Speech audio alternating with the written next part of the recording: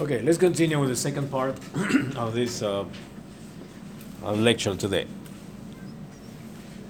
We've seen chemical bonds, and these chemical bonds will lead us to the concept of chemical reactions, because this is actually what happens in the physiology of different systems. Chemical reactions are those relationships that occur between molecules whenever chemical bonds are formed or broken or rearranged, because any of these three things may happen. Chemical bonds, as we have seen, will determine the type of chemical reaction that happens and the nature of the atoms or molecules that participate in these reactions. So, in the way to understand how this happens is that we use equations that will show us, and we express these chemical reactions and make it clear how they happen using these chemical equations. Equations will have expressions like the symbols, the different symbols of the atoms and molecules participating. And a group of them are called the reactants, the ones that get into a reaction. And on the other side, we'll have the products, which are the chemicals that are formed or broken or rearranged. Now, these equations, following the law of conservation of energy and matter, they are well balanced. That means if I mix A and B to make C, well, the A and B will turn into C. The same matter will be expressed in the other side. Now, energy also has to be balanced, but let's start with the matter. Like we get the atomic weights of each of the molecules of the reactants, and we balance with the product. It should be balanced, and that's what we call chemical equation, because it's compared to a mathematical equation. It has to be well balanced. That's a different thing in chemistry, where you have to play with the valence electrons, the different numbers, the electrical charges, and there are specific ways to find out what the balance is, making sure that you express it correctly. And so there are many of these reactions that are complex and give you a hard time when you do this in chemistry. You find that the balance or balance is chemical equation on both sides. But as we said before, in physiology and biochemistry and metabolism, we follow the same rule. We follow the same exact rule. And when we want to understand some chemical reactions, we have to be careful about this, and the equations are well balanced. But the equations that we use are usually not complex. We end up using like hydrogen plus water or water plus carbon dioxide. We use very simple, actually, chemical reactions and express it in chemical equations. We don't get to express a chemical equation for the production of a protein or DNA, which is very complex. But there are some chemical equations which we should remember, and they are important in different systems, like water and carbon dioxide, because that's important for the respiration, the respiratory physiology. The bicarbonate, the potassium, the urea, chemical reactions that are expressed with chemical equations when we get to that part of the kidney physiology, for instance. So that's the importance of these chemical reactions and chemical equations. Formulas, as we see there, express the different compounds. And we have different types of formulas for different compounds, as we see here, different examples of water, glucose, hydrogens, methane. And in the examples here, we have some chemical equations showing the reactants and the product. For specific examples, hydrogen, 2 atoms of hydrogen combine to get 1 molecule of hydrogen, which is actually a gas. Or 4 hydrogens plus 1 carbon, we saw represented in one slide. And we have the methane, CH4. So those are simple chemical equations, reactants and product. Sometimes In the product, we have more than one product. We have a reactants, two reactants, and we have two products, depending on the components or the structure of the reactants. So some chemical reactions are exemplified here, different types of chemical reactions. One of them, very important, is called the synthesis. Synthesis, chemical reaction for synthesis, which means combination. It means combination, formation.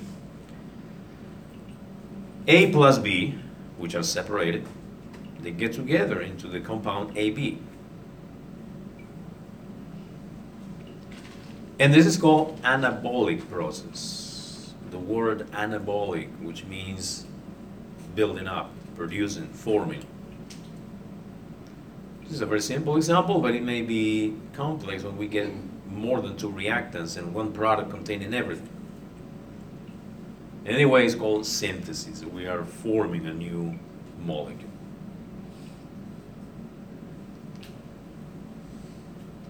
For example, when in the cell we produce proteins, proteins are complex molecules and they are made of long chain, it's a long chain of amino acids. Amino acids are the units. And when we produce proteins, it's a synthesis reaction. We add many amino acids together in a long chain, and that's when we have a protein. Decomposition is the other way. We break down a long molecule, or in this example, the product, which is AB, gets broken into their components, A plus B. And this is called, we use the word catabolism or catabolic reaction for this type of process. Catabolism, that means breaking down, destruction, separation. Compound AB turns into its components A plus B. Decomposition reaction. Example, the glucose. When we consume carbohydrates, they are long chains of glucose. We break it down in the liver, and at the same time, our liver can produce glycogen, which is a long chain of glucose units. Well, sometimes we need to use that glycogen because it's a reserve of glucose.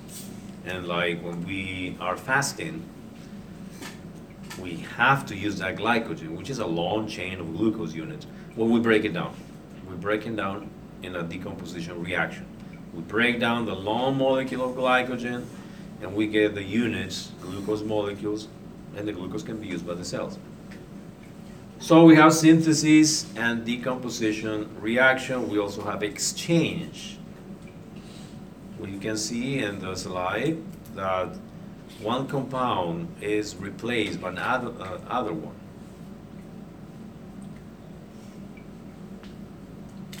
We have AB plus C, and the product is the compound AC plus B.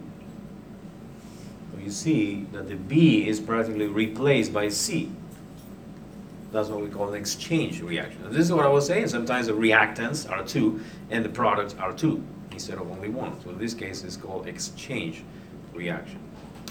Some bonds are made and some bonds are broken. Or the other example, AB, compound AB plus the compound CD, then we have the products, compound AD plus CB, is an exchange reaction.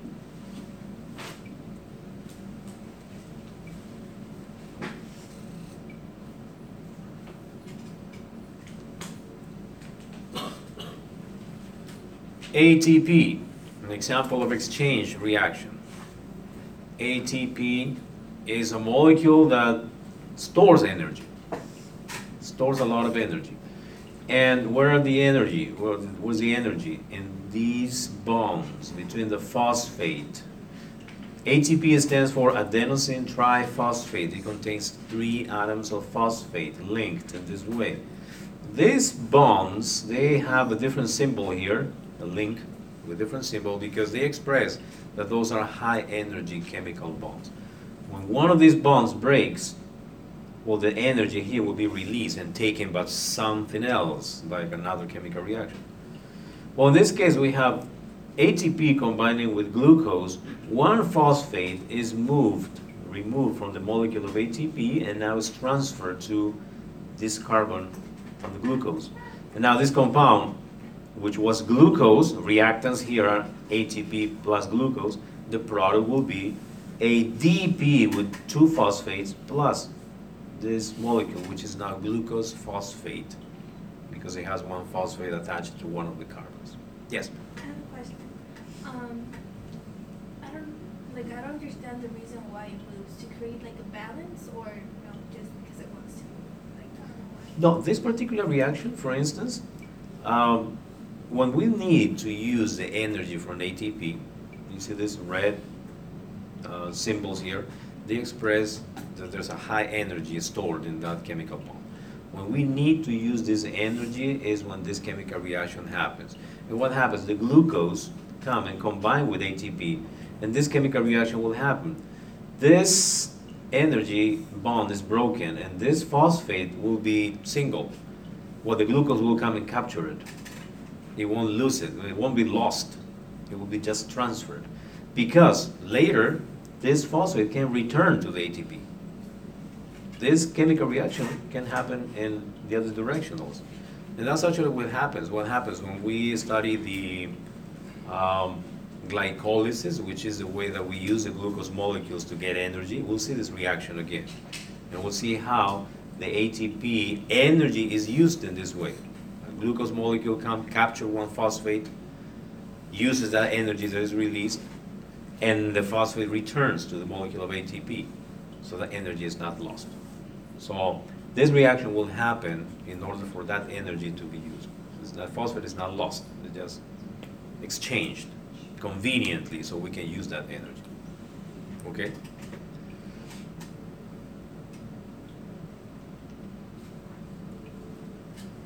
Now, following the chemical reactions, there is a type of chemical reaction called reduction oxidation, commonly called redox reaction,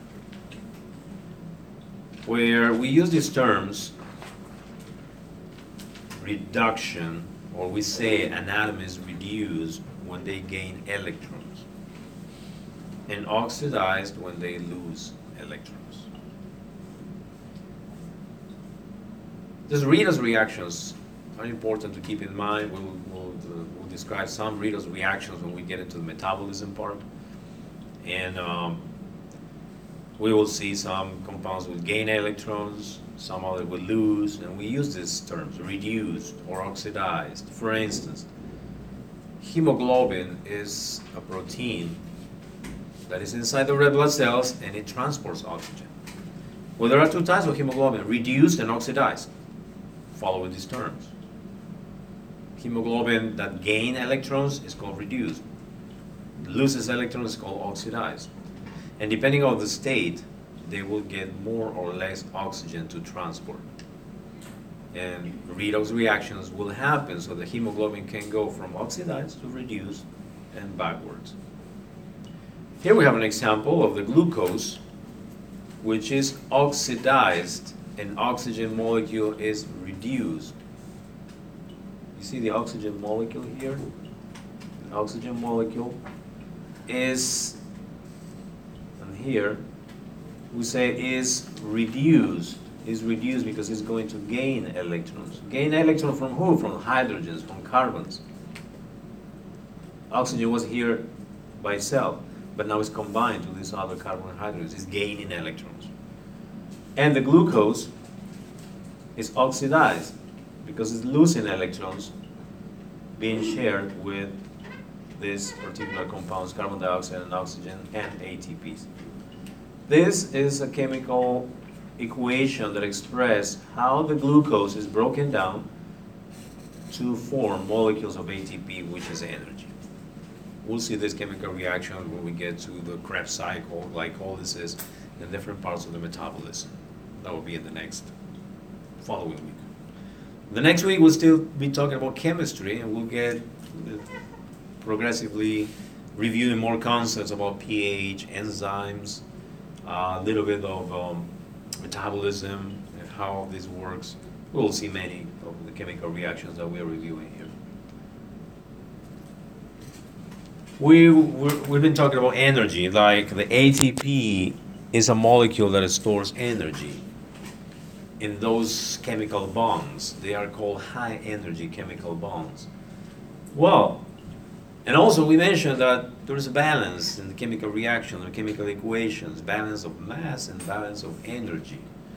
Because if some chemical reaction will happen and the chemical bond is broken, energy will be released. Energy will be released. When that happens, we call that reaction exergonic. Exergonic, because there's a release of energy when that chemical reaction happens. But that energy is not lost. That energy will be used by a different reaction. There are some reactions that need energy to happen. And that's the chemical reactions that release energy. So those other chemical reactions can use that energy that is being released. And if a chemical reaction needs energy for happening, we call that reaction endergonic, because they are going to use up that energy. They use energy for the reaction to happen. And we can express this in terms of potential energy. If this chemical reaction called endergonic is absorbing energy, is using energy, it's going to store that energy. It's going to have potential energy, which is energy that is stored. This type of reactions are called anabolic, and the exergonic is also called catabolic or oxidative reaction. Like an example for exergonic, glucose. We commonly say we burn glucose. Yeah, actually, we break the molecule of glucose, and in that process, energy is released. And that energy is captured by the ATP molecule. ATP molecule will store that energy. And in that sense, energy that is released is taken by a different chemical reaction. So there's a balance of mass and balance of energy in all these chemical reactions. So exergonic reactions that release energy, endergonic reactions that use the energy or take energy, need energy for them to happen.